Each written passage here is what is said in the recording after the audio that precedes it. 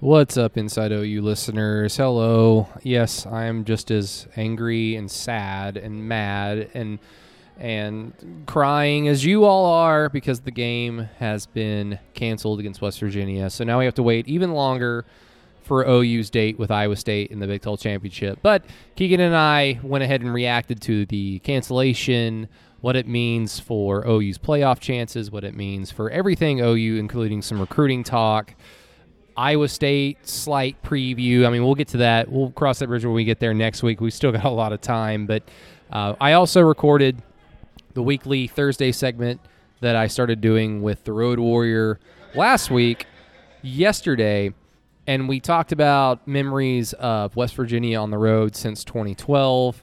And I thought about maybe just not putting it on this week, but because we recorded it, because I like the Road Warrior so much, and because there's really nothing else to entertain us, because Keegan did a good job of laying out who was actually playing this Saturday, I figured, everybody probably wants a little bit of this extra entertainment. So I'm going to keep all the Road Warrior segment in there. So just forgive the whole, hey, I can't wait for the game to be played on Saturday. That's going to be a lot of fun to watch. So just bear with us.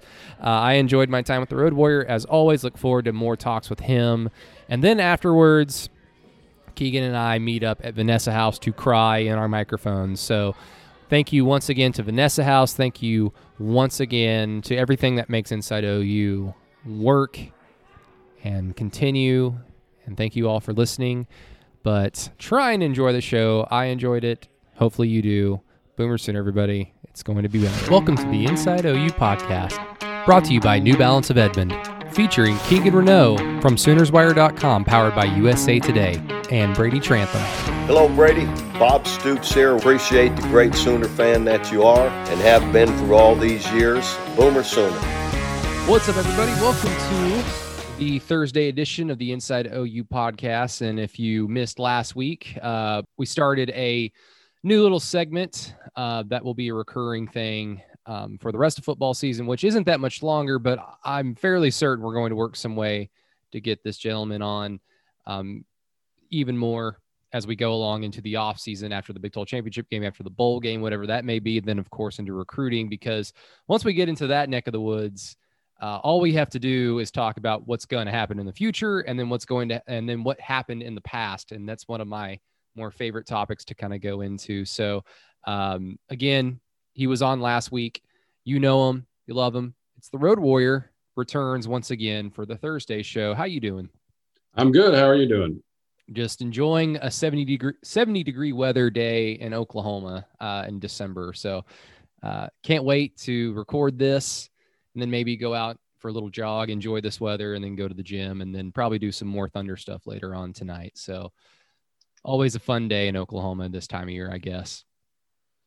Yeah, it's you got to turn the AC on in the day, and you got to turn the heat on at night, and yeah, it's always fun. I actually did that last night. It was a little too warm for me, and I couldn't believe what I was doing, but I turned the AC on. I'm like, you know what? Oh well, I'll just, like, if it makes my bill jump up $10, I don't care. It's just. I got kids sleeping upstairs at my house, and it's 50 degrees outside, and they turn on the air conditioner. So, oh man, trying to break them of that. Oh well, good luck to you on that one, sir. But yes, we've got actual football this week. Our original plan was to bring you on 2 weeks ago, and of course, the West Virginia game got postponed. And now we finally, at least as of right now, we're recording Wednesday at around 3:00 in the afternoon. I have heard no bad news either from Oklahoma's side of things or even West Virginia that even I saw last week. They were starting to deal with some positive COVID tests going into the Iowa State game. So far, so good. It seems like this game is going to be played for better or for worse. But I guess right off the bat, since you are going to your 9,000th game in a row into for OU, but going to Morgantown this weekend, are you glad that it's going to be an 11 a.m. kickoff so you can just get into town, go into the game, take care of business, and go home? Or would you rather be in Morgantown all day Saturday? Well, I will tell you, this will be the first time I've ever spent a night in West Virginia. Oh, wow. I have never slept in West Virginia in my life. Every time we've gone up there, I've stayed in Washington, Pennsylvania, which is about halfway between Pittsburgh and Morgantown. this time, because since the last time we were up there, my brother lives just outside of DC. So I'm taking a couple of little ones, and we're flying into National Airport in DC on Friday, and then he's going to pick us up, and we're driving straight to Morgantown, spend the night across the street from the stadium, and then go to the game and then drive back to Virginia. So You just have something against West Virginia, or is it just the way that it worked out? it's just the way that it works out. I mean, Morgantown is almost as bad as Lubbock as far as fleecing people for hotels on game weekends. And I've stayed at the same hotel in Washington, PA for, 10 years now, I guess. So Yeah. it's about a 45-minute hour drive to Morgantown. So it's far enough outside that it's not crowded. You can zip in, zip back, and you're that much closer to the airport. Usually I'm flying out really early in the morning from Pittsburgh the next morning. So, Well, I guess depending on not necessarily yours, but the the listener, depending on your opinion of West Virginia, I guess there could be worse things. There could be better things, I'm sure. But I'll admit I'm a little jealous because I've actually never been to Morgantown yet. I actually had a little bit of an opportunity to maybe go to this game this week for relatively cheap, but I don't really want to, not in the mood to travel this entire year of 2020, even though it sounds so much fun to just get in the car, get on a plane, wear a mask, do all the necessary things, and just go somewhere else for a few weeks and unwind. That it sounds fun, but I mean, more power to you, sir. You're on a great crusade with, what is this actually numbers wise? This will be 379, I believe. 379. So a handful and of those. For the record, I have the only traveling I've done, the only times I've been out of the state since the end of January, 1st of February, has been for football games. That's it.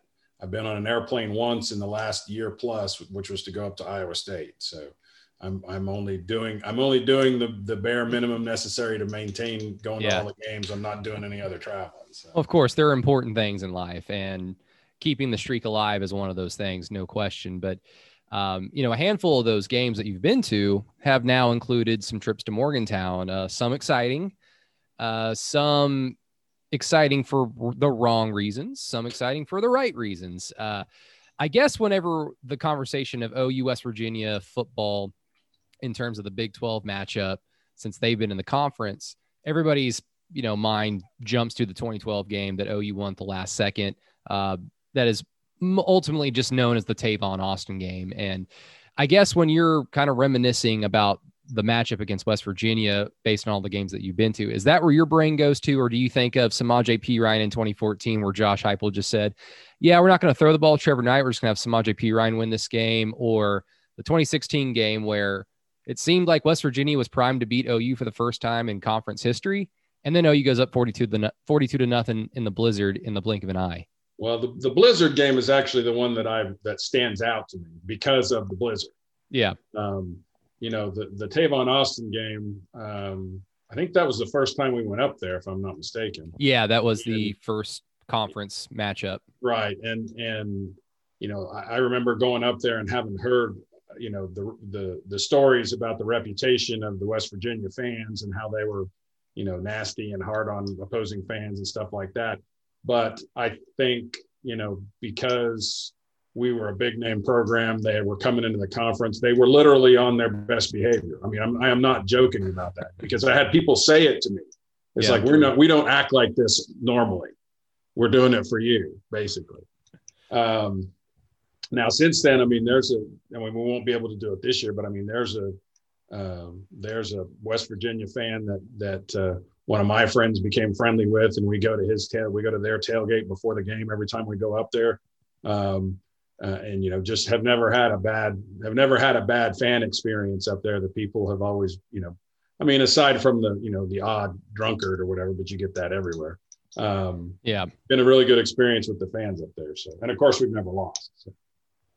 Knock on wood, that continues this Saturday around the afternoon, evening time. Hopefully that is still the case. But yeah, I guess since we're talking about the 2012 game as well, I just remember that was, of course, Mike Stoops' first year in his second stint as the defensive coordinator at Oklahoma. And so the biggest thing about that game was, yeah, it was the Tavon Austin game, but it was also the game that basically kept Tony Jefferson from being drafted. And Tony Jefferson went on to have a really great career in the NFL, and at one point was the highest paid safety in the league for about a year or so, if I recall. But that game was probably the one that pissed him off the most in terms of his relationship with Mike Stoops, and then kept him from being drafted because Mike Stoops decided, let's put him at middle linebacker. And it worked about as well as it sounds, even if you are a little too young to remember that game, or if you've just blotted it out of your memory entirely. Tony Jefferson at middle linebacker. It wasn't fun, but I mean, how frustrating was it to see OU's offense go out there and score with relative ease, and then knowing that the defense is going to go back out on the field to try and tackle Tavon Austin? Well, I thought it was, you say Tony Jefferson was playing middle linebacker. Maybe that's what they called it.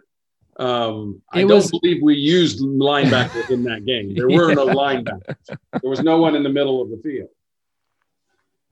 So it was exasperating. It was many things. I've said many bad words. But at the end of the day, if I recall correctly, Landry Jones hit Kenny Stills on a slant inside the last minute, and we won by a point or 2 points. Yes. And I think that was really the first of many games that were like 50-48, 52-49. We've had, not just with West Virginia, we've had multiple games that ended up, nail biters at half 100 for both teams. So yeah, it's not ideal, but a win's a win, I guess. Yeah. And how spoiled does this make me sound as an OU fan? When I think of that game, other than just the obvious what happened in the game, like just my overall feeling of that win, it's one of my top 3 least favorite OU wins of all time that I've been alive for to watch.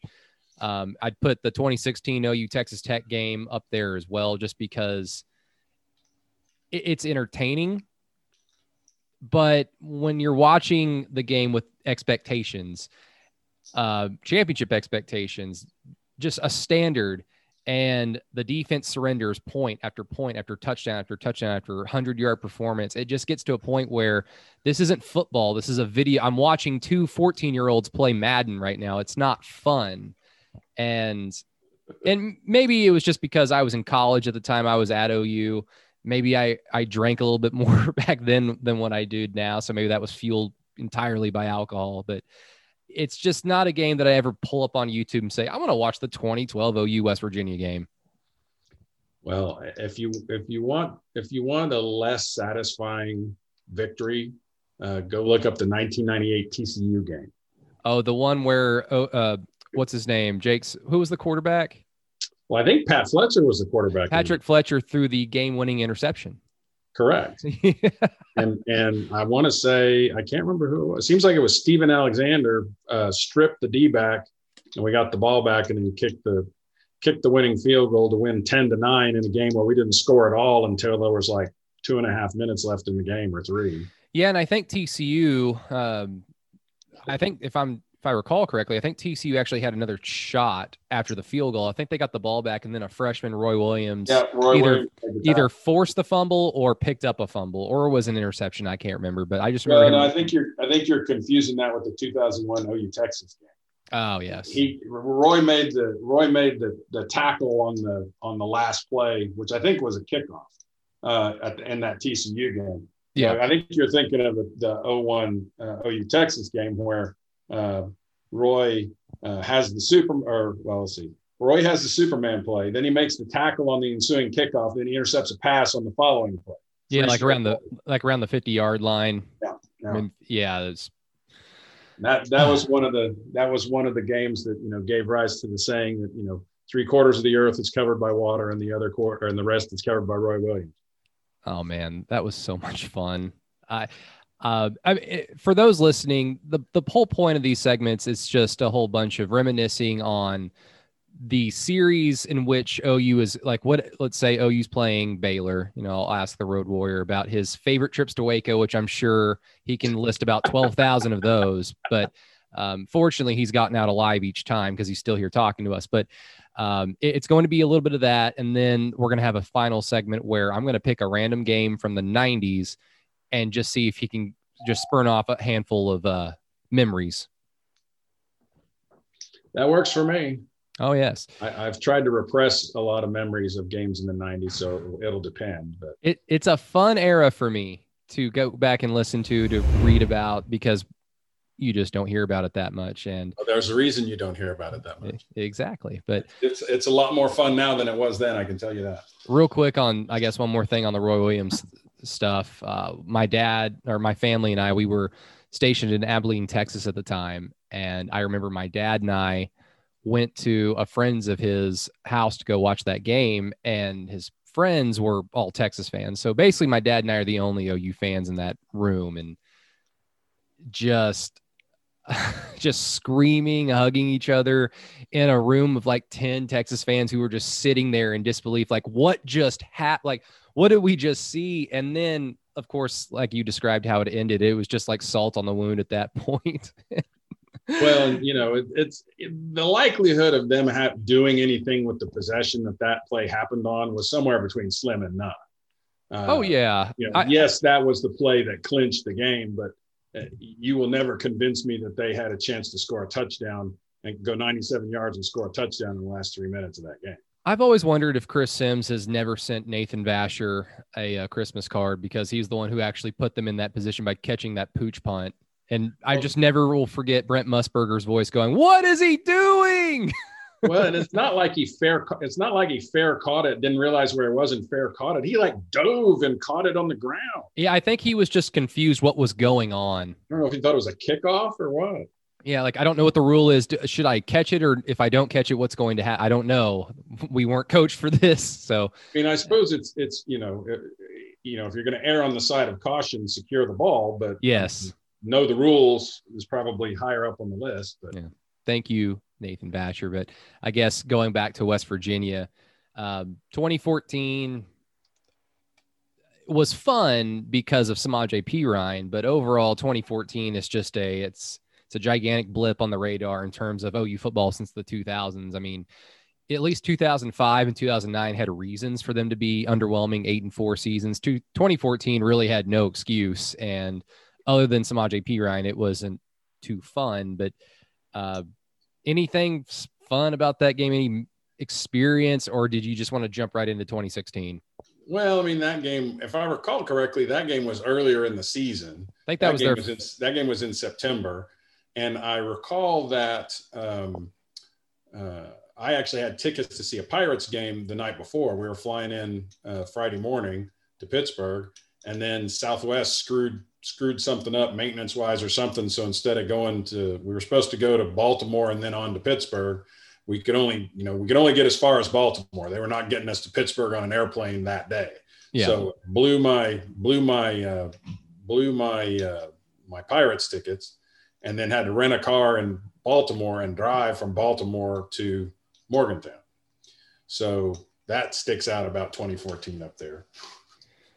Well, and that's great, because now we can just go right into the 2016 game, which is the fun one. Now, what I remember about this is, of course, OU, 2 losses already that year. They were undefeated in conference play. But they were heading into a West Virginia matchup with a team with the Mountaineers that was fairly solid. They were extremely handicapped by their quarterback. I believe his name was Skyler Howard. There's so many Skylers at quarterback in this conference over the last few years. It's kind of hard to keep up with. But it's a Skyler with an E or a Skyler with an A. Or yeah. Anyway, so West Virginia's offense, they had some skill. Nothing really at the quarterback position. Defense was fairly okay. But the whole thing about that game was forecast was a blizzard, and it's a big road game. It's at 7:00 at night, West Virginia, Morgantown, everything like Country Road's supposed to be blasting in the event of a West Virginia win. It really seemed like if OU's finally going to lose to West Virginia, since they've joined the conference, it's going to be in this environment, right? And that was when it really became apparent that game.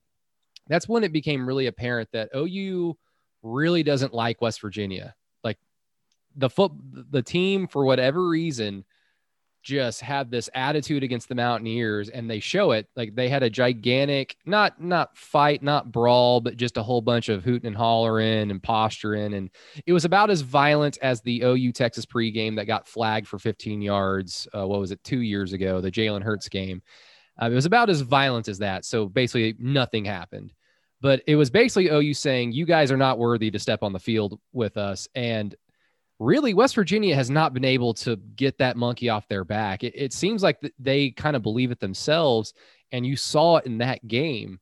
In the snow, D.D. Westbrook goes, he takes a screen, stiff arms a guy, and then runs 80 yards in the snow. And this is D.D. Westbrook. He's a speed guy. He's not a strong possession receiver type guy. He stiff armed a guy and pulled away from a guy who had a hold of him. Yeah, and from then on, it was over. And I think West Virginia kind of made it interesting because the defense made it annoying. Yeah, they made it annoying.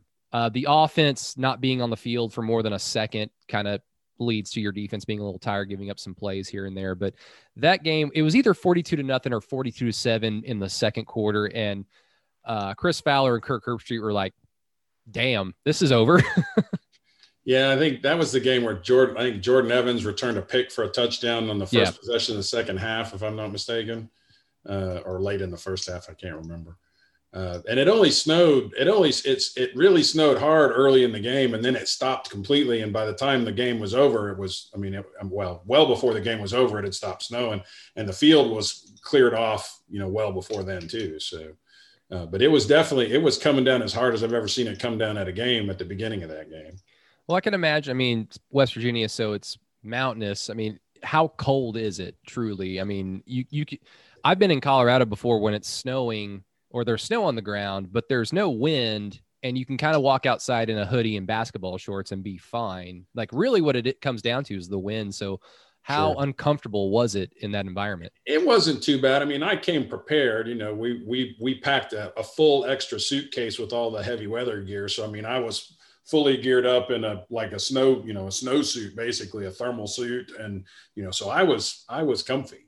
And as far as the cold goes, it wasn't too bad. I've been a lot colder in Manhattan, Kansas. I can tell you that, because, there's nothing between the stadium in Manhattan, Kansas and the North Pole.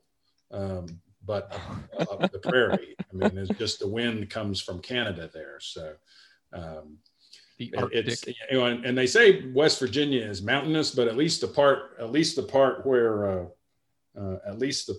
Morgantown is, it's more like Missouri.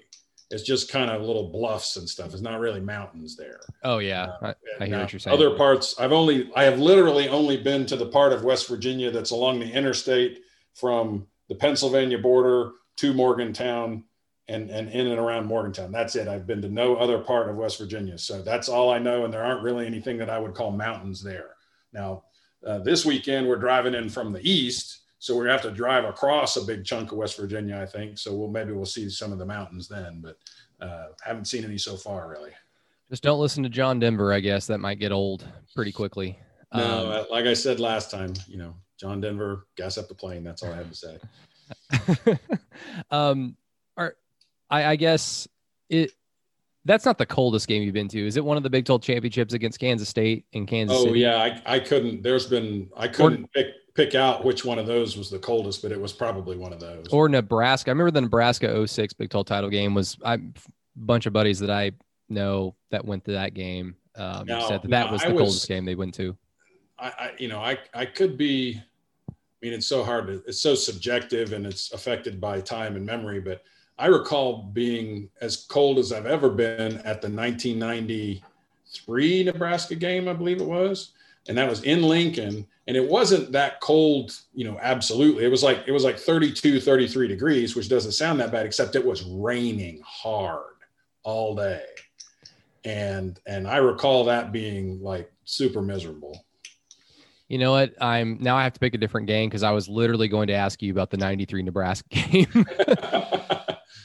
1993 is one of my more favorite obscure semi-successful OU seasons. You know how we kind of look at the 2013 season and like, man, that was such a fun year. And obviously a lot of it has to do with beating Notre Dame, beating Alabama. But in terms of seasons that didn't yield a a Heisman Trophy winner or a national championship or even an appearance, undefeated season. It's one of my more favorite just teams to kind of research, obviously, because I was 2 and 3 years old, so I wasn't really around for it. But I was just going to ask you about 93 Nebraska because I actually looked at it last night. I might get this wrong. One of those games in the early 90s against Nebraska was like 31-0. That wasn't that one, was it? Or was it? No, that one was, I think I got my years mixed up. I think I was thinking of the 91 game, not the 93 game. Oh, okay. Because the 91 game, we were ahead the whole game and then ended up losing at the end. And I don't think that's what happened in the 93 game. Yeah, 93, Nebraska was second in the country, and OU lost 21-7. Right. And I don't know that I have any – I don't honestly know that I have any distinct memories of that one. It was just like the interesting thing about 93, OU they go 9-3. Other than Nebraska, they lost to Kansas State 21-7 by the same score. They got fairly dominated by Colorado 27-10. But they destroy Texas. This was Cale Gundy's senior year, and they had destroyed number 5 A&M at the beginning of the year in the second game of the year, like 44-14. So with OU just not being at the level that they were 5, 6, 7 years prior under Barry Switzer, just seeing that score 21-7 against Nebraska at that time, it's just like, whoa. I mean, that game must have been close, or Nebraska must have just fumbled around and screwed around and messed everything up and made the score look closer than what it was. But that was just basically my whole idea for that segment. Yeah, like I said, I don't have any great memories of that game one way or another. I remember it was cold. I remember we lost. But that's all that nothing really sticks out in my head. There's no redeeming quality about that game that caused it to be memorable. Well, how about this? What's the most memorable loss you've been to? Well, it's probably the Boise State game. Oh man. Because I mean, I was disappointed that on the one hand, I was disappointed that we lost. But, most people don't remember we were behind. They were favored. I don't know if they were favored. Maybe we were favored, but they were ranked higher than we were going into the game. They were, and they were ahead virtually the entire game. We had to come from behind. We tied it up on a 2-point conversion that I think because of penalties, we tried 3 or 4 times. Tried it three times. And then I believe on the first play of the next possession, Marcus Walker picks them off and returns it for a touchdown. And we thought the game was over. I mean, it was, what happened, but we were honestly, the way that game had gone, we were fortunate to be at the point of, them being in a position to come back on us because we'd been coming back on them all night. But I walked out of there and I was disappointed that we lost, but then, I was thinking, that's a game that everybody's going to remember. And I'm, much as I hate that we lost, I'm glad I was there because it's one people are going to be talking about for years, but yeah, for all the wrong reasons, unfortunately. No, I had lived in Mountain Home, Idaho for 2 years. That was the last place my dad was stationed in. And we moved to Norman after he retired about 2 months before that game. My first game back in Norman was the Iowa State game that Adrian Peterson broke his collarbone in. So of course I thought I was game on Owen Field. Yeah. Of course I thought I was bad luck from that point on, but watching the Fiesta Bowl unfold and then how it ended. And then I had friends from Idaho that didn't know what football was, that just knew me as like the kid from Oklahoma that was a Sooner freak. Calling me and just talking all the shit. It wasn't fun. It was an emotional roller coaster. Like I think they were up 28-10 at halftime. And so it was just a whole bunch. Right. Malcolm Kelly got knocked out of the game, I think on our first drive on a heave to the end zone by Paul Thompson. And OU basically fought and clawed back and played like the better team in the second half, outplayed Boise State. And I think Boise State was a little shocked, like, oh God, they're actually going to take this game seriously now. And when Marcus Walker picked that thing off, it was, that's a hard one to swallow. I can imagine in person, it's probably a little bit more fun to remember. I would assume, but watching it at home on TV was just unbearable. Well, and like I said, I don't know how fun any of it was, but it was what it was, and everybody remembers it. So, unfortunately, I guess last thing before we get you out of here, Mr. Road Warrior, sir.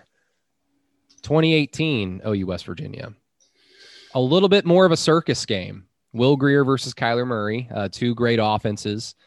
West Virginia had a little bit higher expectations that season. I think they had lost some random game that we didn't expect them to lose, but they had beaten Texas in Austin to set up I think a de facto, whoever wins this plays in the Big 12 championship game against Texas.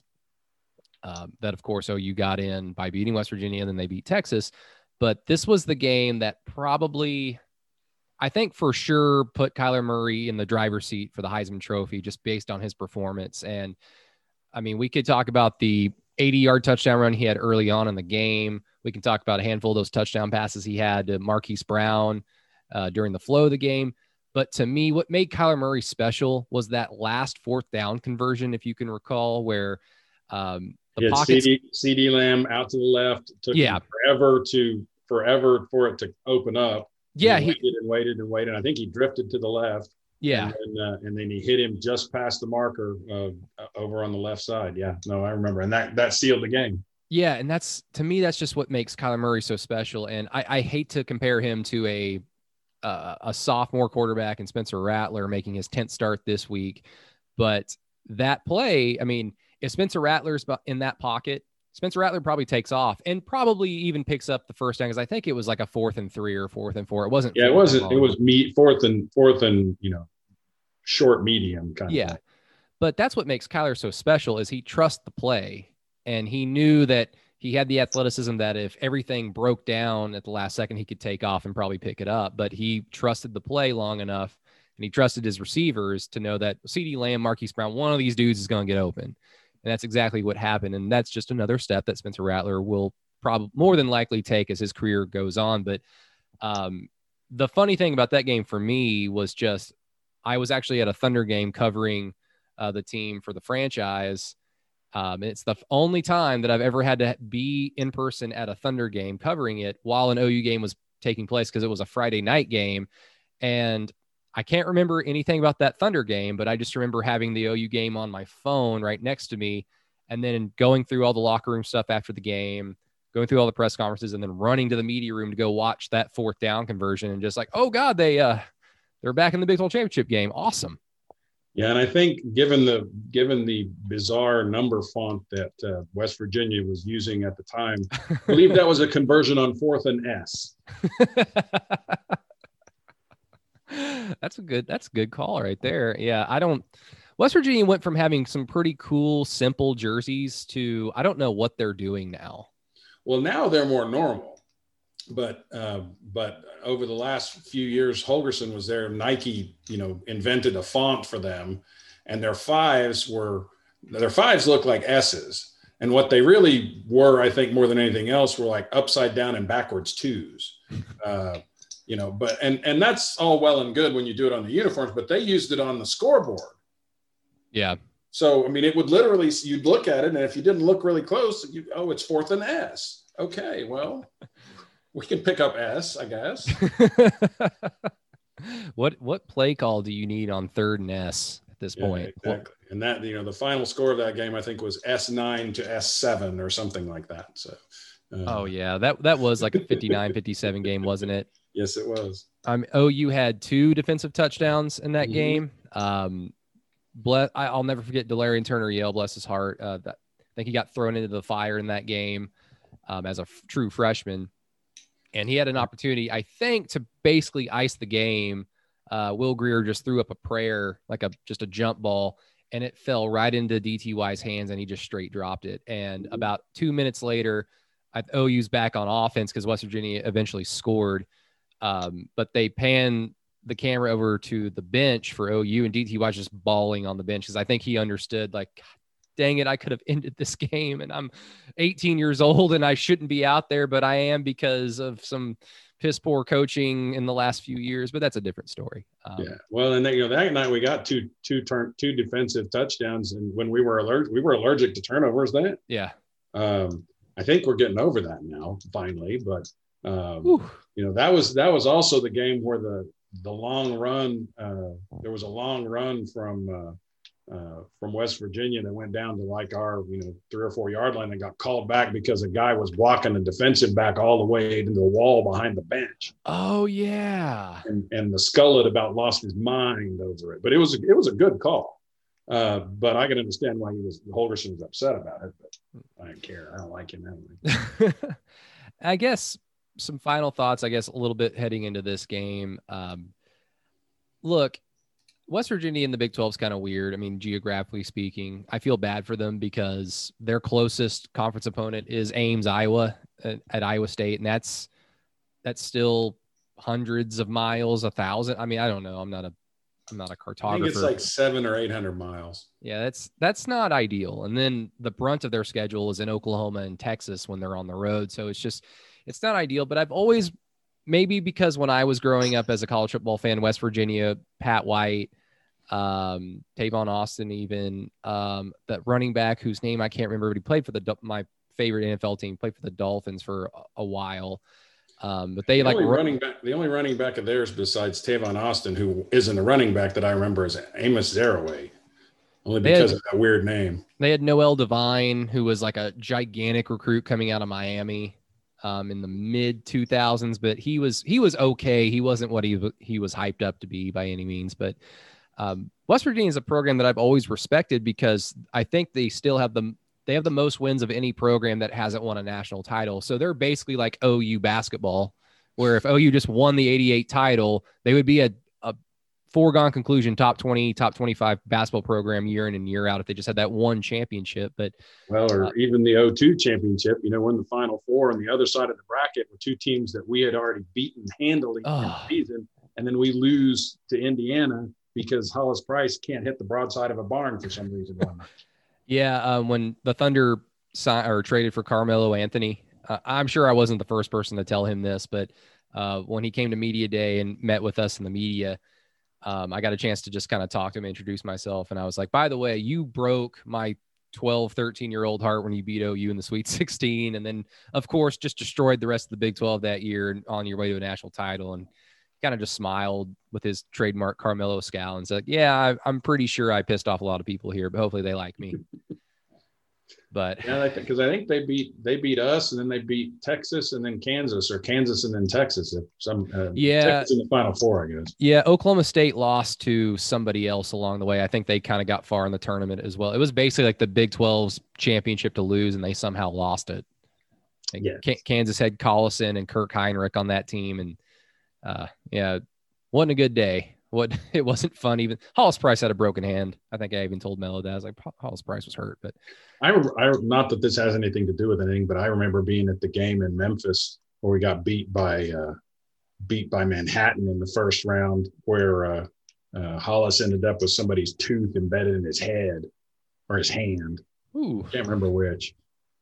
Ooh, yikes! I mean, them Kelvin Sampson teams may as well have just played football.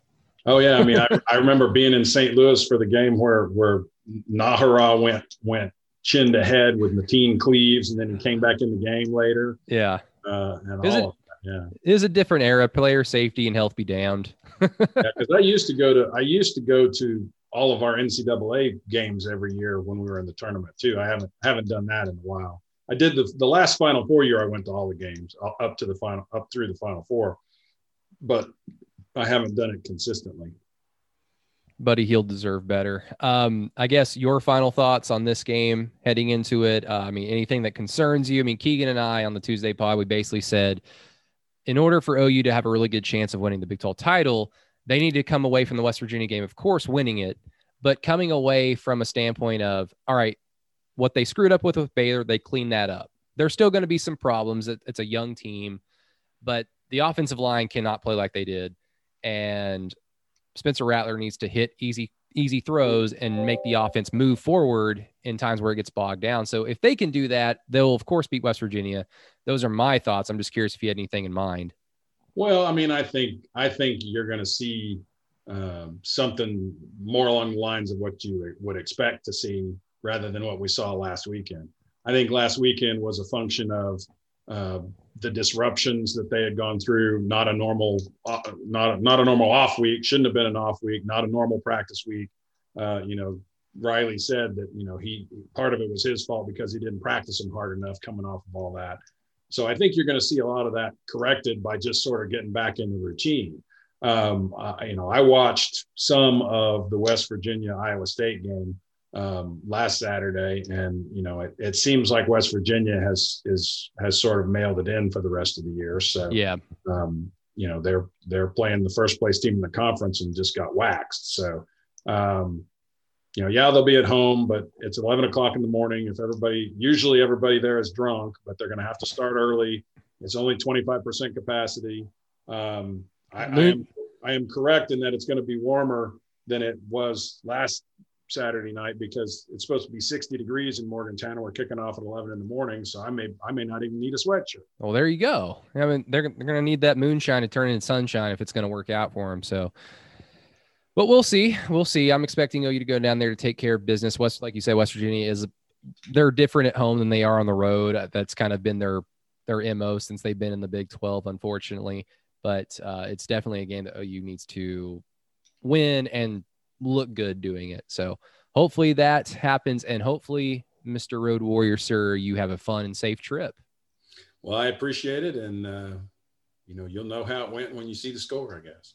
Yes, and it's on Twitter. It's at Road Warrior OU. I should have had this up on at OU Road Warrior. At OU Road Warrior. So for those, I did go over 1,000 followers during the game the other night. I was going to say, I wasn't going to take credit for that whatsoever, but you did reach 1,000 after jumping on the podcast. So you're only going up from here. Yeah. I've been hovering between 950 and 1,000 for like 6 months.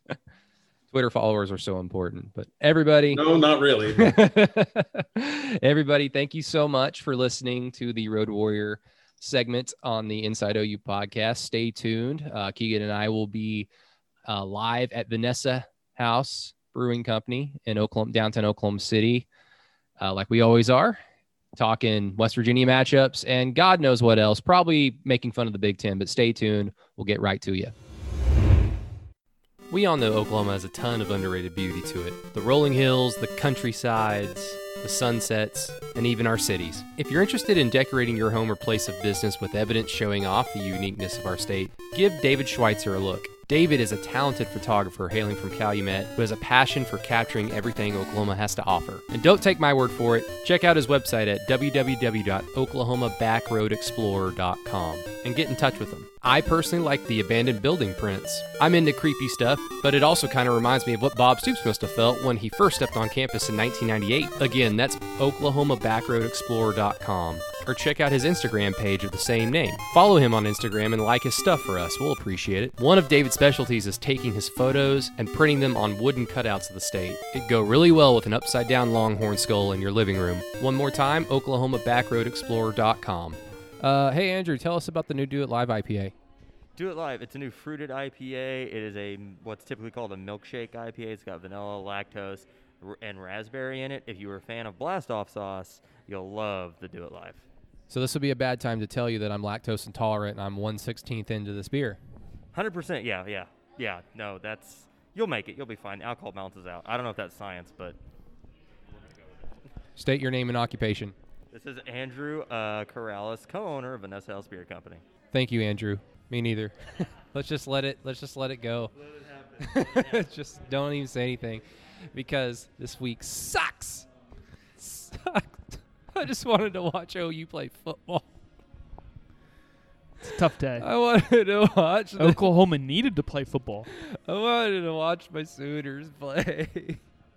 It's not fair, Keegan. They needed to play football. How did Kirk Herbstreit go on TV and say that West Virginia just simply didn't want no smoke and they were like they cheated? They're all from what I understand, positives. It's like they are dealing with people opting out as well. So they're kind of throwing in the towel, but kind of not, if you know what I'm saying. Straight up pussies, man. Oklahoma needed, I'll say it again, Oklahoma needed to play football this week. Yeah, because they're going to go into the Iowa State game next Saturday, not this Saturday, because this is the Inside OU podcast, Thursday show, live from Vanessa House Beer Company on 8th and Broadway in downtown Oklahoma City. And like Andrew said, I am drinking a nice new IPA called the Do It Live. It's lovely. Keegan, are you still doing your 89 lager? I am. I have an 89 lager, and it's as good as it usually is. Yeah, it's almost gone, which means you'll probably need another one, especially with this show that we're going to bring to you all. I figured this might be a drunken podcast. Yeah, this is a sad day. But yes, next Saturday. We have some breaking news here. What's the breaking news? Disney is bringing back the Mighty Ducks. Oh, yes. I love bringing back stuff because we don't have any new, fresh ideas. I love that about society now. You're not going to hate on the Mighty Ducks right now, are you? Keegan, how old are you when the Mighty Ducks came out? Was I alive when the Mighty Ducks came out? I think I was. I think you were. I was young. Yeah. It was okay. The Mighty Ducks is not just okay. Emilio Estevez. I don't really like kids' movies. I didn't like kids' movies when I was a kid. It's not a kids' movie. It's a sports movie. It's a sports movie with kids in it. It's still not a kids movie. So is my baseball people that listen to this podcast are going to kill me for this with Rosengardner, the rookie, the rookie, yeah, the rookie of the year. So now is that considered a kids movie? Now you're assuming that I've seen a baseball movie. Oh, what baseball movies have I seen that aren't The Sandlot? You better have seen Bull Durham. I've never seen that. You never seen Bull Durham? The Sandlot is a kids movie, but it transcends like anything because it's The Sandlot. I mean, even people who don't like sports at all like The Sandlot. I've also seen. Do you have HBO Max? I do not. Have you ever seen 61? Yes. I like that. It's a good movie. Yeah, Barry Pepper's in it. He's Roger Maris, and then I can't remember who plays Mickey Mantle from Commerce. But let me get this straight. Did you just say that Mighty Ducks was just okay? I mean, I remember seeing it when I was a kid and being entertained by it, but then I grew up and just hadn't watched it again. I'm sorry for you. I'm a boring person, Keegan. I'm not trying to sit here and say that it sucks. That's basically what you're saying, though. By not saying Mighty Ducks is good, you're saying that it sucks. And I hope the people that listen to this podcast agree with me. The listeners who listen to this podcast range, it's a wide range of age groups. I'm assuming that a lot of people are probably like, Brady sucks once again with his opinions. But no. Going back to the task at hand, OU's going to go into the Big 12 title game next Saturday, playing 2 games in the previous 27 days.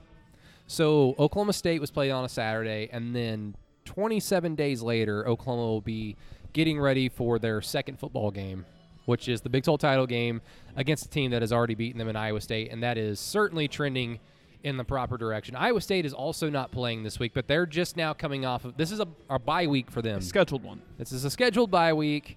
Everything's a go for them. This was a scheduled bye week for Oklahoma. And I put this out on Twitter, Keegan. We all kind of said and suggested going into this year that if there was ever a season where Oklahoma finally gets knocked off of the Big 12 pedestal, it's this year. And that, not even including the whole pandemic thing, which of course throws a monkey wrench into football activities, but new, young quarterback, inexperienced. He's not a transfer, so he's not experienced.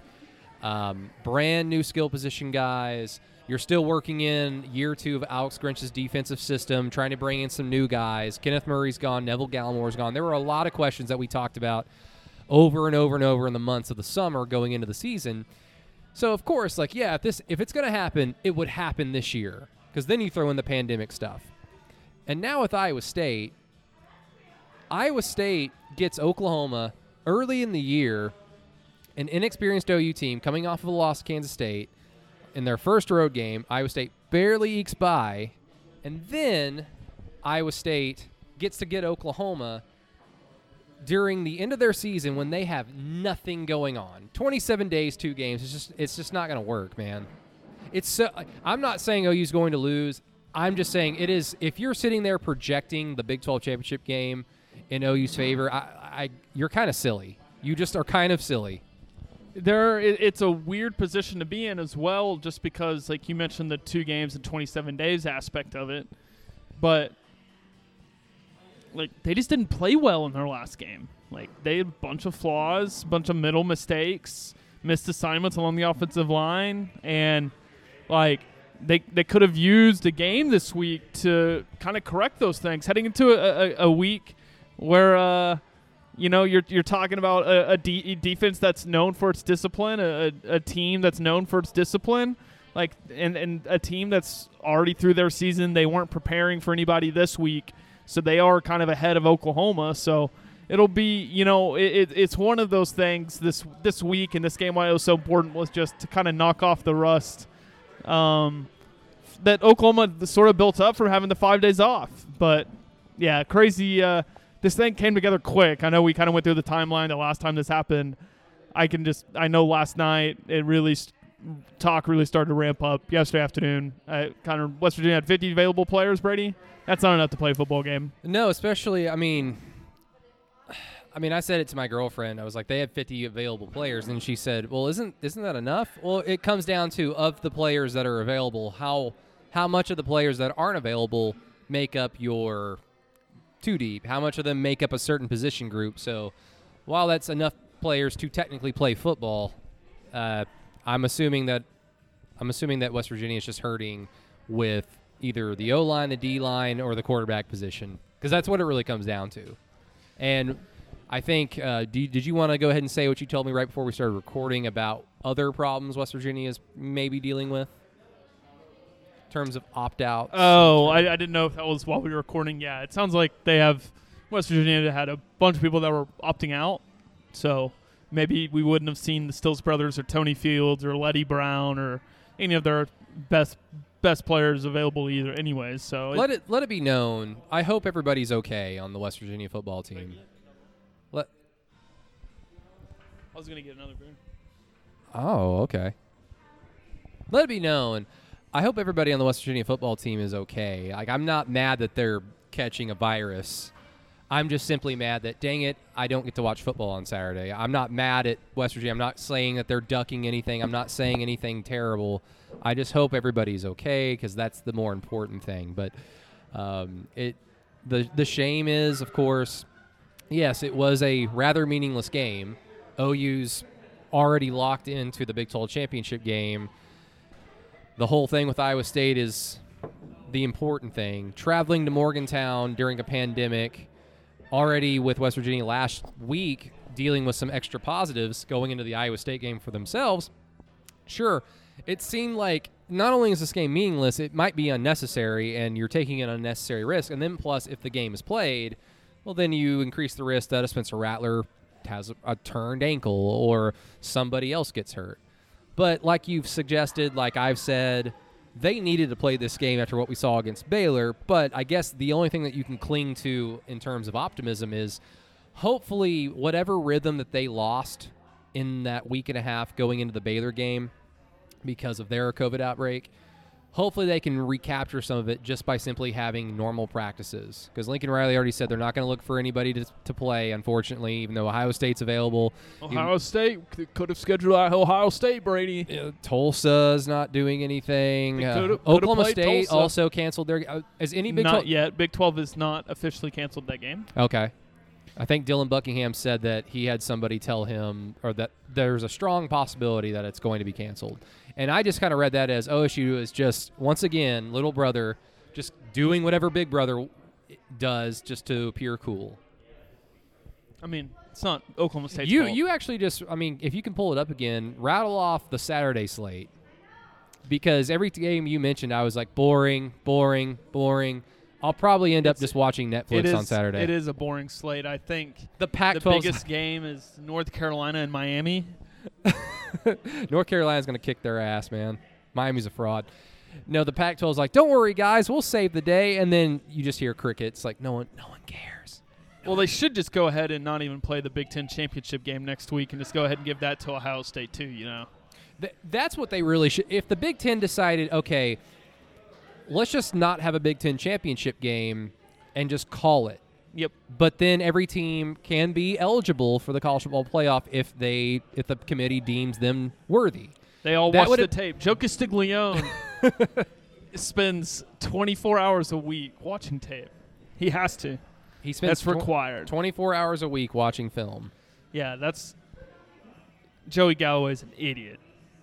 All right, here is your big football games for Saturday, Mr. Brady Trantham. At 11 a.m. on the SC Network, you will have a title bout matchup between the Georgia Bulldogs and Missouri Tigers. You have Jan. Michigan State and Penn State will be on ABC at 11 a.m. Jan. At 2:30 on ABC, you will have a big matchup between the Miami Hurricanes and the North Carolina Tar Heels. I will probably watch that one. On FS1 at 2:30, you have a big matchup between Wisconsin and Iowa. I've never yawned harder in my life. And this one that just got canceled, Washington and Oregon. I would have yawned, but it's been canceled. LSU and Florida kick off at 6 o'clock on ESPN. LSU's on a self-imposed Oh, bowl they ban, are, so yeah. credit to them for taking the classy move. Yes, How many absolutely. Games, how many games have they won? They are 3-5. I'm going to impose I'm going to get married to Jessica Chastain ban. And this game does intrigue me because Chip Kelly's Bruins are playing a little bit better. But at 6:30 on ABC, you have USC taking on UCLA on the road in the Rose Bowl. Tough environment to play in. 0 fans. Yep, it's going to be Miami, North Carolina, and San Diego State, BYU. It can intrigue you. Cal and Washington Isn't San State. Diego State undefeated? They played are like 4-3. Oh, they're 4. Which one? BYU is 9-1. Is it San Jose State that's one of those Sands are undefeated? So, you know what's funny is BYU scheduled a game in 72 hours, but Oklahoma couldn't. What's Oklahoma scared of, Brady? I don't know if they're scared of anything. I mean, I'm afraid of spiders. I said that with a smile on my face, sarcasm. What a week. I think, the biggest thing coming into tonight that Yes. I was wanting to ask you about was that Feel free to talk. This is a free country, I believe still. you guys in your responses on twitter.com always crack me up. I know. You threw me under the bus while we were recording. Oh, I did That'll not. be addressed at a later time. Okay. I'm nothing but respectful to you on the Twitter. Oh. How am I not respectful? You're respectful. In your own way. No, I just wanted to say, Yeah. It's crazy to think that, well, Brady, season's over. All right, let's get report cards out. Let's get it all wrapped up. Let's get it done. It's kind of wild to think that, the season's over. The regular season is. Lincoln Riley won't win double-digit games, man. Oklahoma went 7-2. I would say one of, in terms of a non-championship year, this is up there with 2013 probably in terms of just impressiveness of the turnaround. And I think that's where I'm just kind of at right now. No, I don't know. I think I might have told you this, Keegan, just a kind of a throwaway comment in some preseason podcast where the whole discussion was still up in the air of whether football was going to be played in the fall. And if we all remember, Lincoln Riley was one of the few voices of prominence. He was on board. He was an Inside OU listener. Yeah, he was like, "Hey, I'm not opposed to moving the game to moving the season to the spring." And look, I know that there are pitfalls with that. There are consequences to moving the season into the spring, but there are also consequences to playing this damn thing in the fall, and we are now living through it. Now, albeit, I would say that this season has gone much more successful than I anticipated. I thought at one point the season was just going to be straight called. I thought worse things were going to happen. I thought, God forbid, players, coaches might have gotten so sick that they would have required medical attention, and that was the last thing I wanted to occur. And thankfully, as far as I can tell, nothing like that's happened, at least with bigger schools. I'm not that privy about D2, D3 stuff, but hopefully those players, those coaches have been able to play safely as well. But these are the consequences that we understood. If you're going to play in the fall, this is going to happen. And one of the lowest end of the totem pole of the consequences, Keegan, is something like this. Oh, okay, well, Lincoln Riley can't win double-digit games this season. And obviously there is In the streak. Put him on the hot seat. Obviously there is a reason for that. Now, he had the possibility to win double-digit games. His team could have beaten either Kansas State or Iowa State, or they could have beaten both of them, and they would have 10 wins by now, right? No, they would have 9. They could have won their 10th game. I'm not a mathematician. This is a football podcast. So, like, stuff like that kind of matters to me because I'm a history nerd, and I like going through seasons. I like comparing players and coaches and eras, even though it's kind of a silly thing. But stuff like this matters to me. And if OU beats Iowa State and they win their bowl game and they're 9-2, I'm not going to look at that as like, oh, it was a 9-2, 9-3, 9-3 type season. What a terrible year that was for OU standards. No, you're going to look at it as a 10-2, 11-2 season as if it were a normal year where OU wins the Big 12 and doesn't make the playoff. Like, that's fine, but I don't know. Like, things like that matter to me, especially when we get into the offseason and there's nothing else to do but kind of look at numbers and look at records and past stuff. So it's a low end on the totem pole, like I said, but when games get postponed and then canceled ultimately, you just kind of think, what is there to talk about other than the West Virginia game was simply not meant to be played? You want to break down the West Virginia game? Is that what we're doing still? Well, this is the earliest. I guarantee you this will be the earliest OU podcast that breaks down the Big 12 championship game. Maybe. Because we're doing it. Yeah, we're doing it live. I'm almost done with my Do It Live, which is, look, I'm not an IPA man whatsoever, but this is good. You tried to get me whatever you had me to drink last time, the dark beer that I wasn't a fan of. I think it's for the older generation, which includes Brady Trantham. You think stouts are for older people? He's a boomer. No, I'm literally a millennial. No. Yep. I would. Actually, real quick before we get any further, shout out to the Road Warrior. There is good news to his story because we recorded what you just heard at the beginning of this show yesterday when the game was still on. I contacted the Road Warrior. He got his money back. So he is missing out on a lovely trip to Morgantown, but he got his money back, so don't worry too much about him. He's going to be fine. But Keegan, I'm not old. I'm old, but I'm not that old. You're kind of old. I like old music. You're old school. I am? Minded, yeah. In what way? I don't know. I don't. You have a take, but you don't have any evidence to support your take. That's often, Brady. You know this. Yeah, that's true.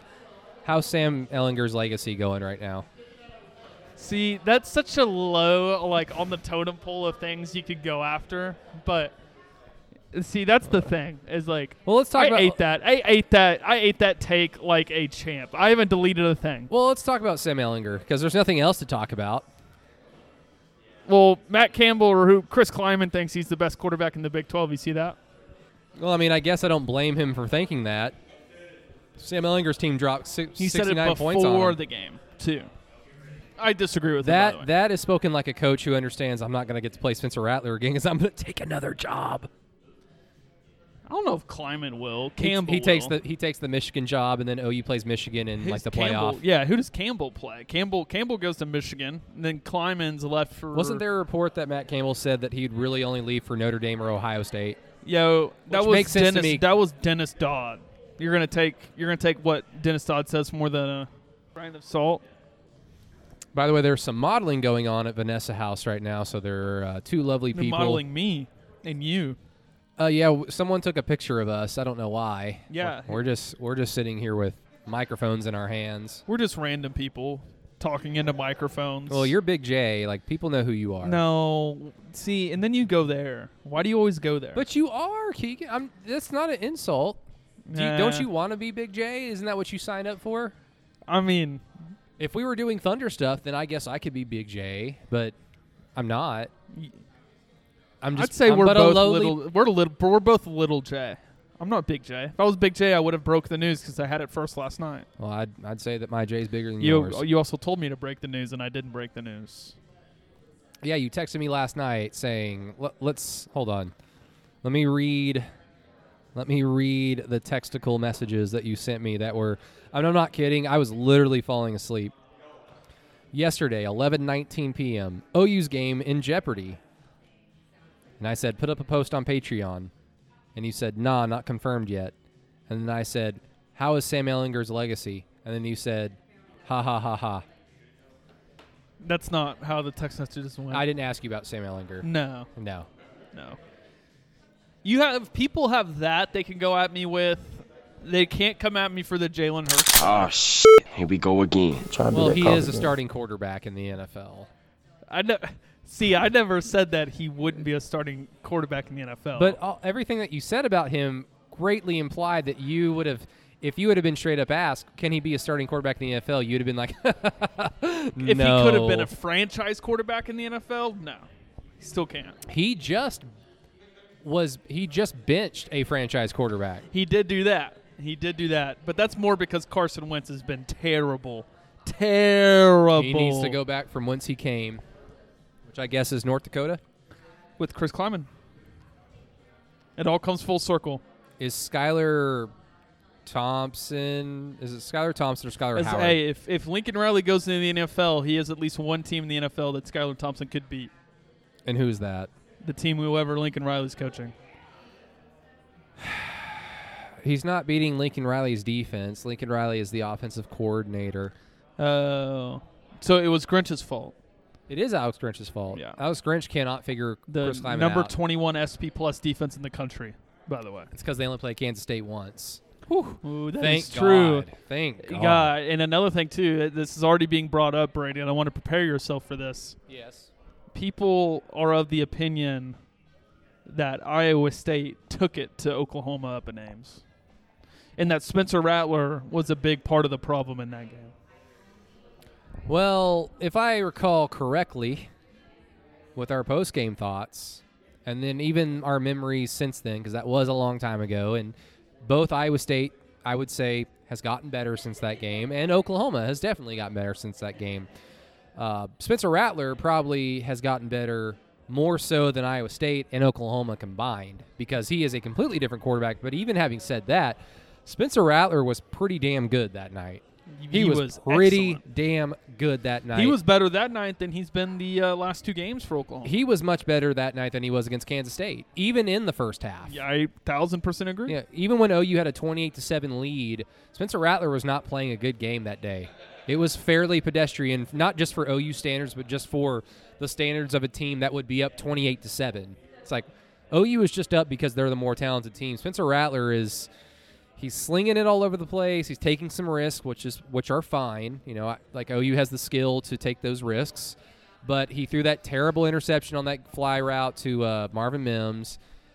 He had a ball tipped at this line of scrimmage, which I know is technically the quarterback's fault. Him being 6 feet tall doesn't help. Yeah, that was on Hayes. But it was either Hayes or Creed Humphrey literally lifted his man up into the air. Well, Hayes didn't go block anybody, if you remember. Yeah. He's played like he played better that 9 games, and I said a second ago, than he's done the last 2 games. Yeah, and I truly feel that way. Obi Obialo didn't help him whatsoever, and I don't remember. He did not. I don't recall if he's played since then. He dropped 2 touchdown passes that were legitimate NFL throws. Well, one he dropped really one. The other one it should have been a touchdown. I guess so. And if you remember, go back and looking at it. Yeah. No, it's an interest. It's like he even had a 40-yard run that was called back by a hold by Tyrese Robinson, who of the offensive lineman is the one who struggles with drive-killing penalties. Who still isn't taking huge strides. He did there for a little bit. I'm not. See, that's one of the big pitfalls with this game being canceled on Saturday. Is I really wanted to see if that offensive line performance against Baylor, was that all because Dave Aranda is a defensive genius and he's exposing what Oklahoma's offensive line is, or was it simply because Oklahoma had 2 weeks of just nothing to prepare for Baylor? That was the last thing on their minds. They were trying to get COVID under control. They were trying to make sure that their players and coaches were fine and healthy, and they were trying to get guys back as quickly as possible so that they could play the damn game. I think there was a lot to what Baylor, like, it's clear that Oklahoma needs to be mentally prepared like 100% for a game. Like, go look at the Kansas State game and go look at the Iowa State game a little bit. Like, where they have assignment issues, right? Whether it's on defense or whether it's on offense. Like, they had those issues against Baylor. Like, this is a group that has to be in sync. If they're not in sync, it's really tough. And I know that's for all of football, but for an offense that timing is so important, an offense where the quarterback needs to know where his guys are at is so important, and an offense that needs to run the football, it's so important that these guys are all on the same page. That it just didn't seem like they were against Baylor. I think there's an offensive line that would have bounced back. We talked about this on Tuesday. It would have bounced back just fine against a good test too with their front seven. Yeah, absolutely. I think Marquise Hayes would have welcomed that test. I think Creed Humphrey would as well.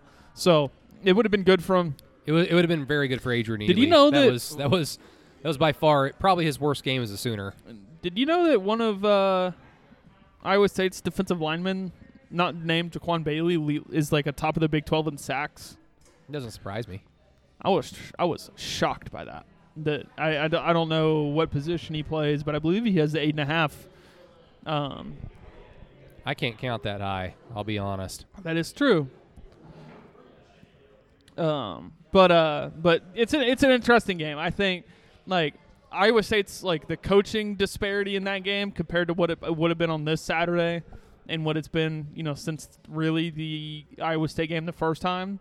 Like, it's pretty even. Both coordinators, John Heacock against Lincoln Riley, Alex Grinch against Matt Campbell, and Shield Chase, whatever his offensive coordinator name is.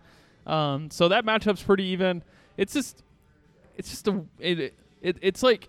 the perfect game. Like, OU Baylor was perfect. Like, we knew that game was going to be physical as hell in the Big 12 championship game. We knew both defenses were going to be really good. And it should be the same way for a Big 12 championship game in 2020, which is great for the conference. Which I guess all they had to do was become a lot worse offensively and much better defensively to get respect nationally. Yeah. Which is funny how that works out. I had somebody in my mentions, and I'm not saying that they're wrong, silly, whatever for having this opinion, but I guess there is some sentiment amongst OU fans that what this game cancellation ultimately does, because I feel like these fans that I'm about to describe feel like that OU is just going to beat Iowa State. But they feel like that the game being canceled against West Virginia, whatever small hope OU had of getting into the playoff is dead now. Yeah. And I guess it's technically true because I was filling in for Eddie Radosevich on the morning show. Where's he at? He's on vacation. I don't know if I can disclose that information. Okay. He's on vacation. I thought he was kind of like in trouble there for a sec. No. He's safe and sound. He's just having, Todd said it on the radio. He's in Colorado skiing. Oh. He is Rocky Mountain High. So he's that's probably true. Probably. We love Eddie Radosevich. So Eddie's taking vacations during the season? It's a good thing it's not to Italy. I think he was taking vacations originally during OU's bye week. I think he had originally scheduled that. So, that's smart. Of course, not his fault. Yes. That OU was actually – but it's not like he can't do his job over the computer because that's what journalism is in 2020. Oh, yeah. It's all from your computer. For instance, I'm going to go to Thunder games, as a media member, and there are going to be about 15 to 20 media members. I don't know how they're going to seat us, but there's going to be no fans. So if you think about players, so there's 15 men on each roster, so there's 30 players. There are a handful of coaches, so let's say like 42 players, coaches, and some staff, trainers. So about 50 to 60 players, coaches, staff, whatever. 15 media members. There's basically going to be less than 100 people in Chesapeake Energy Arena for Thunder games. I don't really understand what the point is other than I'm here. I'm thankful. They should just play the game at the Integris training facility. Because at the end of the day, we can't mingle pregame, and we also can't talk to the players in the locker room, of course, after the game, or the coaches. Is Rudy Gobert going to get COVID yet? Does he have it? Do we know? Can he just stay somewhere forever and never leave that place? Not something terrible, but just, go stand on that beautiful island over there with plenty of food and water and electricity, and then just stay over there. Thank you. But anyways, the whole point is we can do this job from anywhere. Oh, yeah. So Eddie's good. But Going back to what I was originally going to say, thank God I haven't forgotten that thought because I'm almost done with this wonderful IPA. But Todd laid out an interesting scenario to me. If OU, takes care of business against West Virginia, and then they beat Iowa State soundly, like a 10, 17-point victory, which is on the table, could be on the table. I think we both think OU is the better team. Will they win? That's a different story, but we definitely think that they are the better team. So if those two things happen, well, they're going to jump Miami. Yeah. Well, they're going to jump Georgia. Maybe. Iowa State's already jumped Cincinnati, so that should show all of us that the committee does not respect Cincinnati that much. So a Big 12 champion, especially a Big 12 champion named Oklahoma, would jump Cincinnati. And then you get into, well, you would obviously jump Iowa State. So then you get into the Texas A&M territory, and you get into the Florida territory. Well, Florida's going to lose. I know you think that they're going to win, or I know you think it's going to be a close game, but for the sake of the argument, calm down, put down the Florida pom-poms. Put it down. Thank you. Brady. Thank you. Put it down. Brady. Florida loses, They can and win. Texas A&M is just sitting at home doing Yes. nothing. Yes. And Todd just posed it as, why wouldn't OU jump them? Why wouldn't OU jump from 11 all the way to 4 in that scenario? And I really couldn't tell him a legitimate reason other than I just personally believe that a 2-loss team should not be in the playoff. Yeah, no, I agree. And I think that they weigh. We've seen how much this committee weighs conference championships. Yes, that's true. It's important. They say one thing literally before championship week, and then championship week happens, and then boom, it's completely different. Yeah. So I think it is setting up in that way. I think, the scenario that gets you in, the problem now, though, is that Ohio State's going to get in. So that leaves at least ACC, SEC winner and Ohio State. So there's going to be one more game, one more team that makes it. If Florida loses, they're out. And then it's, it's a 1-loss A&M and a 2-loss Oklahoma. Like, it's going to be an interesting debate, that's for sure. And then at the end of the day, though, both, like, if Alabama beats Florida and Notre Dame beats Clemson, right? That's the scenario that gets you in. You don't have to zoom in. You just take a normal picture. If Notre Dame wins, Alabama wins, that knocks Clemson and Florida out. Ohio State's in. So 3 teams. So then you are down between OU and A&M and Cincinnati. And to your point, like, that would be a good, situation, but I would still think they would take A&M. Like, they clearly think A&M's a better team by the eye. Golly, the name's escaping me when I'm supposed to be saying the eye test.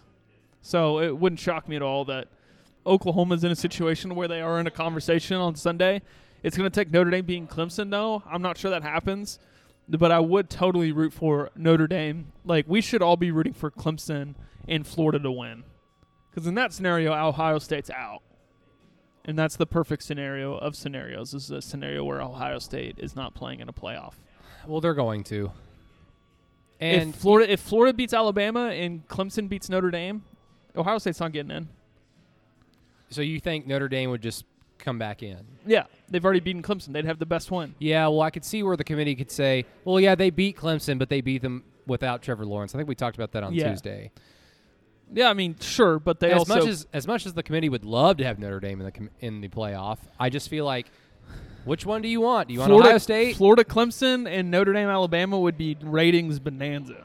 Florida, Clemson would not be ratings bonanza. You don't think? What are you talking about? You don't think? OU Clemson wasn't even ratings bonanza, and that had Oklahoma. Well, in but the game. that was back whenever they had on New Year's Eve. They had the playoff on New Year's Eve, which didn't do as good of ratings. That did, of course, play a part. Yes. Yeah. Florida, Clemson, I think would be huge.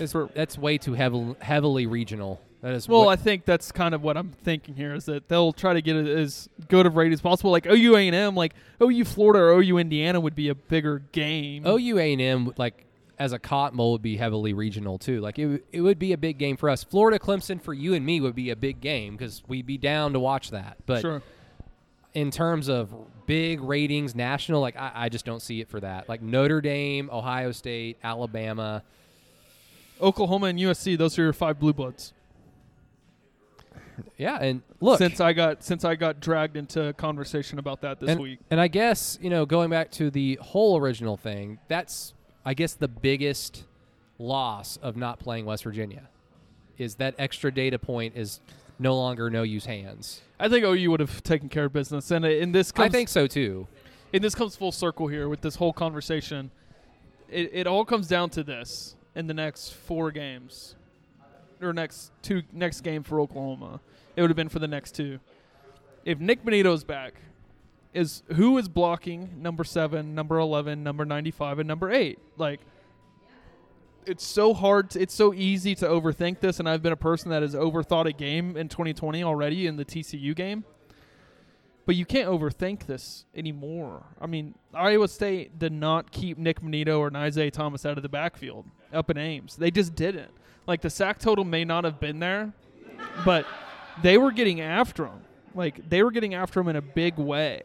So they're going to be able to affect what Brock Purdy does offensively. I'm not saying it's going to be Baylor Big 12 championship game bad like it was last year, or it's going to be like any of these prior games for Oklahoma's defensive line. However, Iowa State's going to have legit problems blocking them. Like that, as will maybe A&M whenever they play them in a bowl game. Whenever it comes down to it. So, yeah, Oklahoma's in a situation, a similar one, but it's different. And I think this is a great time to talk about this. Not that the season is over. Oklahoma may have a defense, Brady. And not just a defense for 2020, not just a defense for 2021, but a defense from now until Alex Grancher, whenever his tree is gone, is going to at least have the right-minded culture. Wait a minute. His Christmas tree? Well, depending on who you read right now. I don't know if Alex Grancher is a practicing Christian. I don't know if he celebrates Christmas. He hates the nickname when everybody makes Grinch jokes. He hates that. I can tell you that. I mean, I fucking hate Brady Bunch jokes when I was in elementary school. So I can only imagine what Alex was going through as a child. I'm glad I didn't. I would never make that joke. I want the world to know in the original group chat on Twitter, that's where I first met you, in the original one. Yes. I was the one who called you Keegs first. Keegz. I called you that first. I said, thanks, Keegs, all the time. And our lovely friend who graced us with his presence on Tuesday in the media corner, Kamiar Marabian, he calls you that all the time now. So what are you saying? You're a trendsetter? I am. You are. You are a trendsetter. I have You have the best hair rated in the Oklahoma City Metro.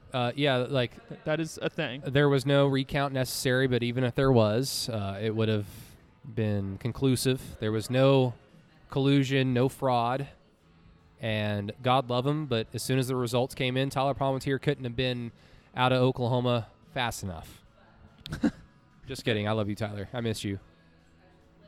Man, bye weeks suck. Another bye week. It's an interesting place. I think, wasn't Yes. not get a mail for the Lincoln Riley Zoom call today. But what are you doing to my boy Keegan over here? I know. I walked into Vanessa's house and Keegan had all black on. He's wearing some black goth makeup, so he's in his emotions right now. He's listening to Panic at the Disco. Come on, Mike.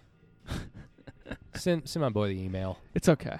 You can send it late. You can oh, my bad. That's my bad. No, it's been that way since the middle part of the year. Do you want me to have Randy text him? No, because I think there's been some direction there back in the day.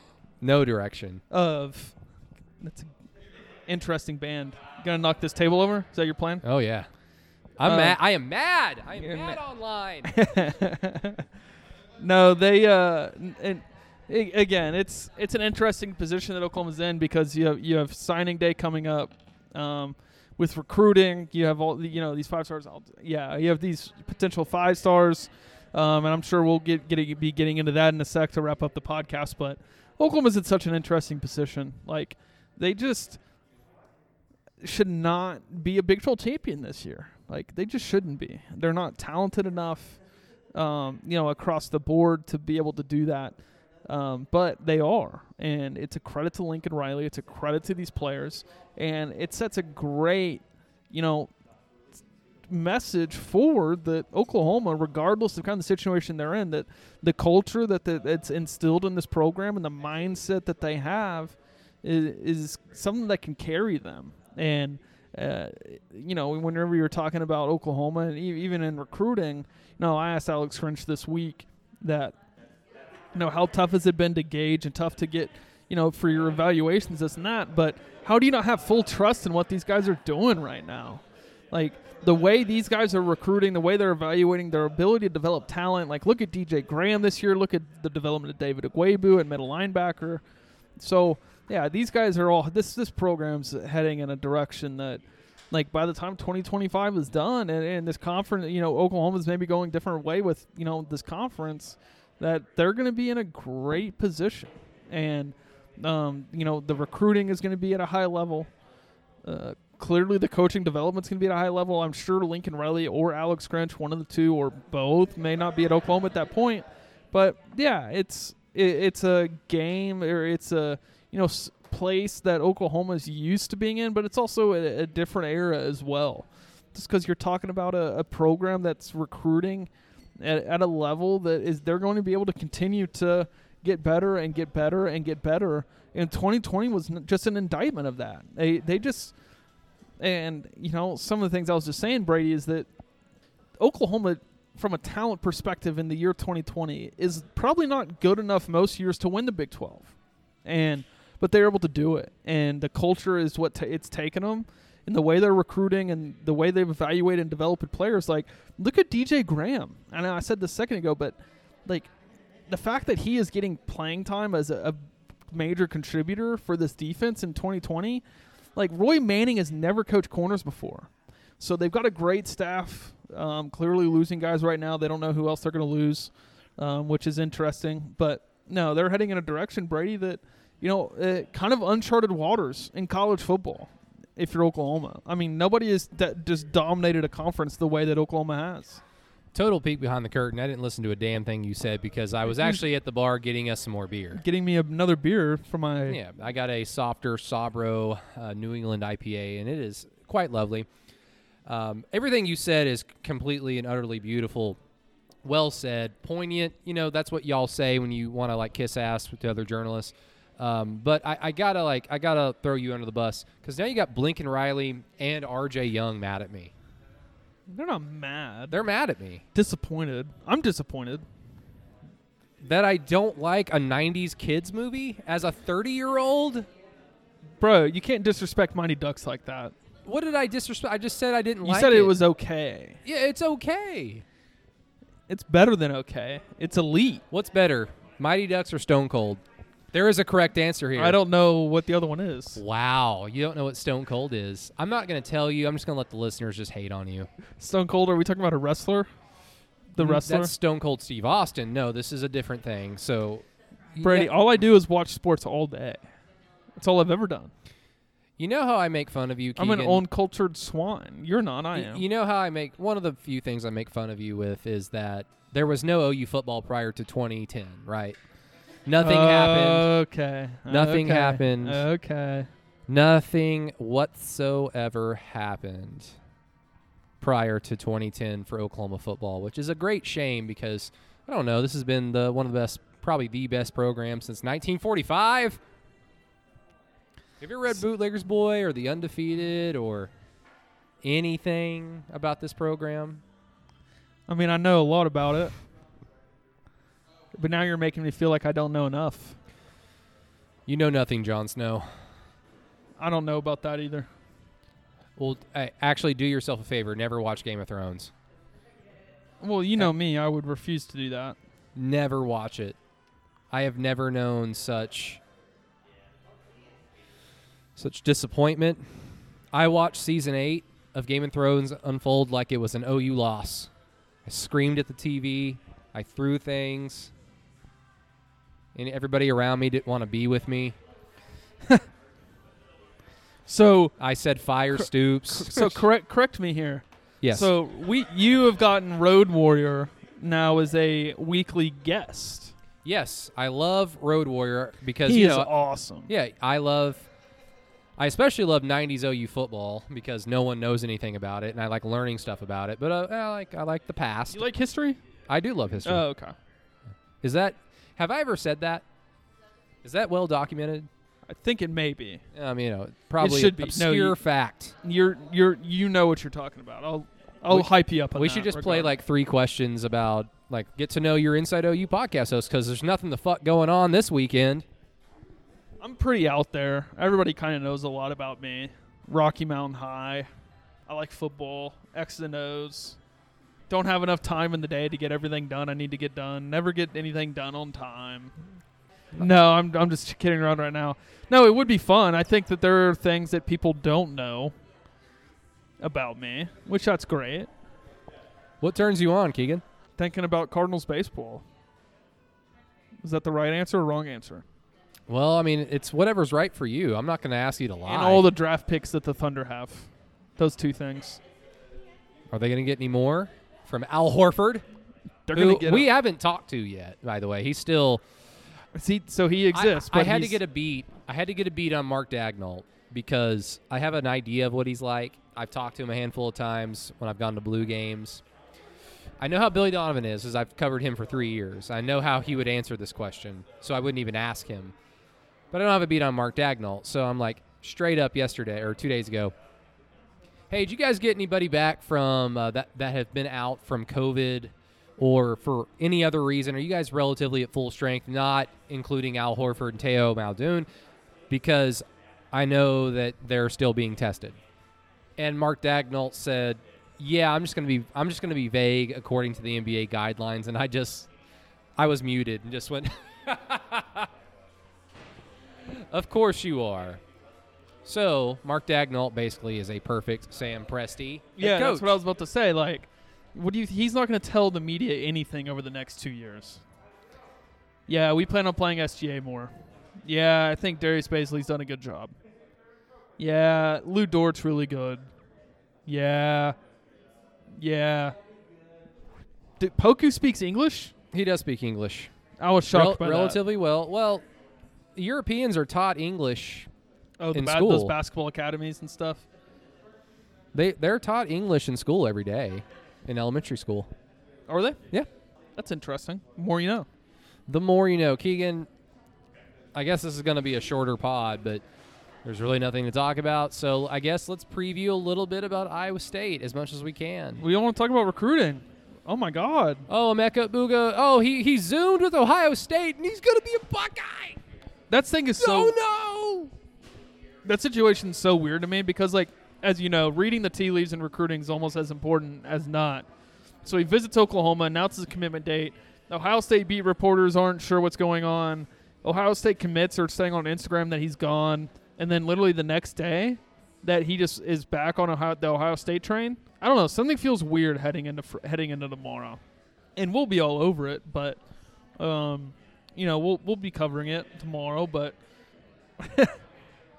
that's why I'm going to get slammed for that, huh? Oh, yeah. I didn't know Brian Bosworth was in the movie Stone Cold.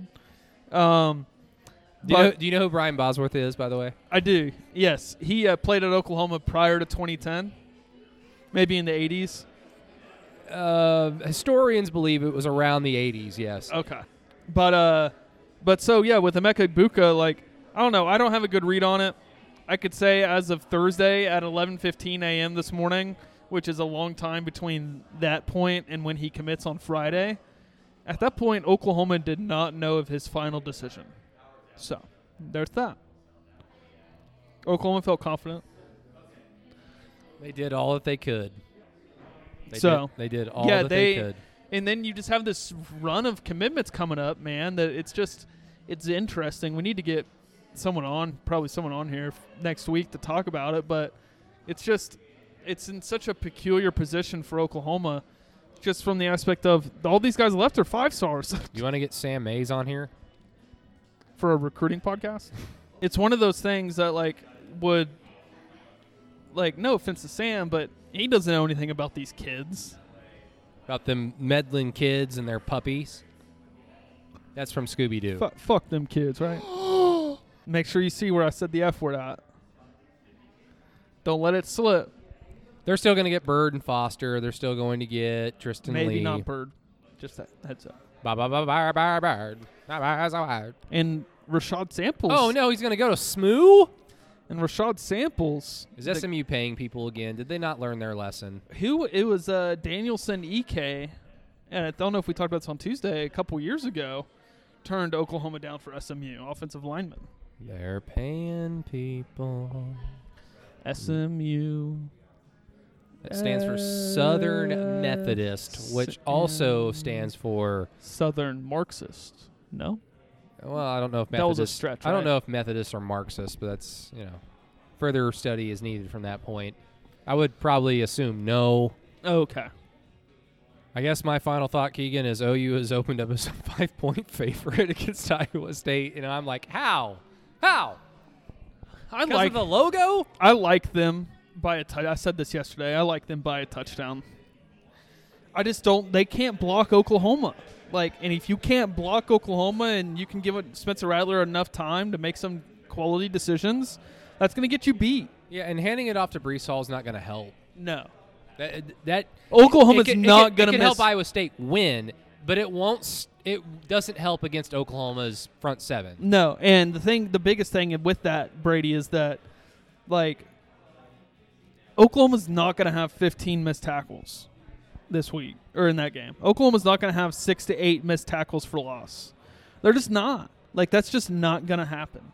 So that part of it, and then you add Ronnie Perkins back to the conversation. Credit to Iowa State. Like, I think they have a really good team. Mike Rose is a future NFL player. Jaquan Bailey's going to play in the NFL. Greg Eisworth, and they have a couple other guys as well. But I don't think it's a good matchup for them at this point in the season with the way Oklahoma's playing along the defensive line. And then you just add in the aspect of Lincoln Riley has a bye week to prepare. And the last time we saw Lincoln Riley with a bye week was the Oklahoma State game where, he basically had the whole first quarter scripted out of plays. So we'll be interested to see how that whole thing unfolds next week. But I do like Oklahoma at -5, you said? Oklahoma went up as a 5-point favorite? 5.5, I think. I would take them up to 6 confidently. Anything above 6, 7. I think that this will not be won by a single score. No. That's the thing is I'm sure I'll have a better opinion and probably lean more towards OU once I get closer to the game because I'm a stupid fan once we get to next week this time, I'm sure. But as of right now, I have no idea what to think because the last time I saw OU, I thought one thing. Last time I saw Iowa State, I thought something. Sure. But whoever wins, I feel like is going to win this fairly comfortably. That would probably suggest OU because of the talent gap, but we've already seen with our eyes, Keegan, Iowa State come back from adversity against Oklahoma. Now Oklahoma helped them a lot in that game. A lot. And they've got Ramondre Stevenson and Ronnie Perkins. So logically, your brain goes towards Oklahoma, and every time you try to talk yourself around this game, you go OU. At the same time, there's just something, I don't want to say magical, but there's something afoot with this Iowa State team. They get OU early when they're inexperienced, get them at home, and then they get OU playing 2 games in 27 days. And that couldn't have been more fortuitous for a team that's looking to knock OU off the Big 12 pedestal. So, there this week, that game and the whole situation, if Oklahoma would have played West Virginia and put a good game of tape together, I think Oklahoma wins in a landslide. I think Oklahoma can still win big against Iowa State.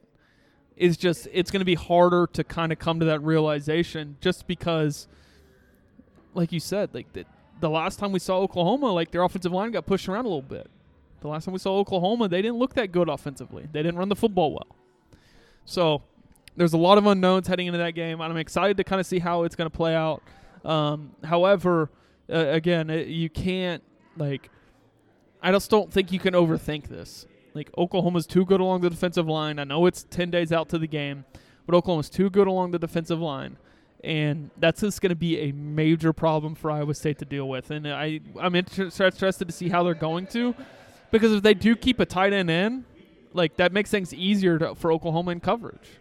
If they keep a tight end in the block, Oklahoma's defensive line, that just creates more problems for them offensively and they're more limited in what they can do. So it's an interesting matchup.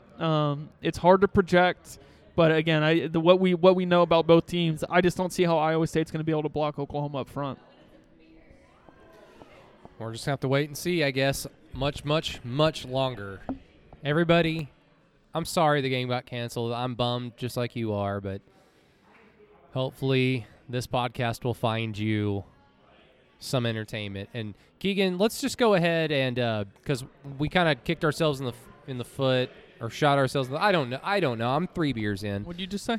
We shot ourselves in the foot the first time the West Virginia game got moved, where we said, we should have done a post-game show anyway on Saturday because a lot of things happened that helped OU. This week there's nothing. Now there's really no games that kind of help OU out this Saturday, but what's stopping us from doing a post-game show for our lovely patrons? I'll definitely do that. I'll throw the Iowa State Texas game on, get that done.